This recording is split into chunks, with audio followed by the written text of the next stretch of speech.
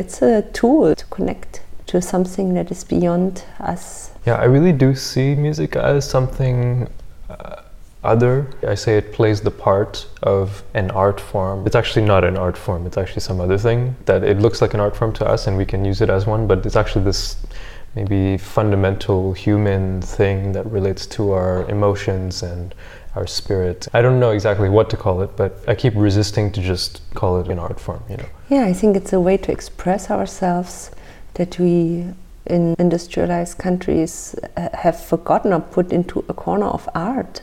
I think of some Australian indigenous people who are keeping their culture alive through song. They're singing. As a way to pass down information through generations. Like, we don't think of music as that now. Because I guess in the European system of music, it wasn't used for that purpose. Exactly. But it was this as a function for many cultures. And there has been a study around medical students using this to remember the content for their medical exams.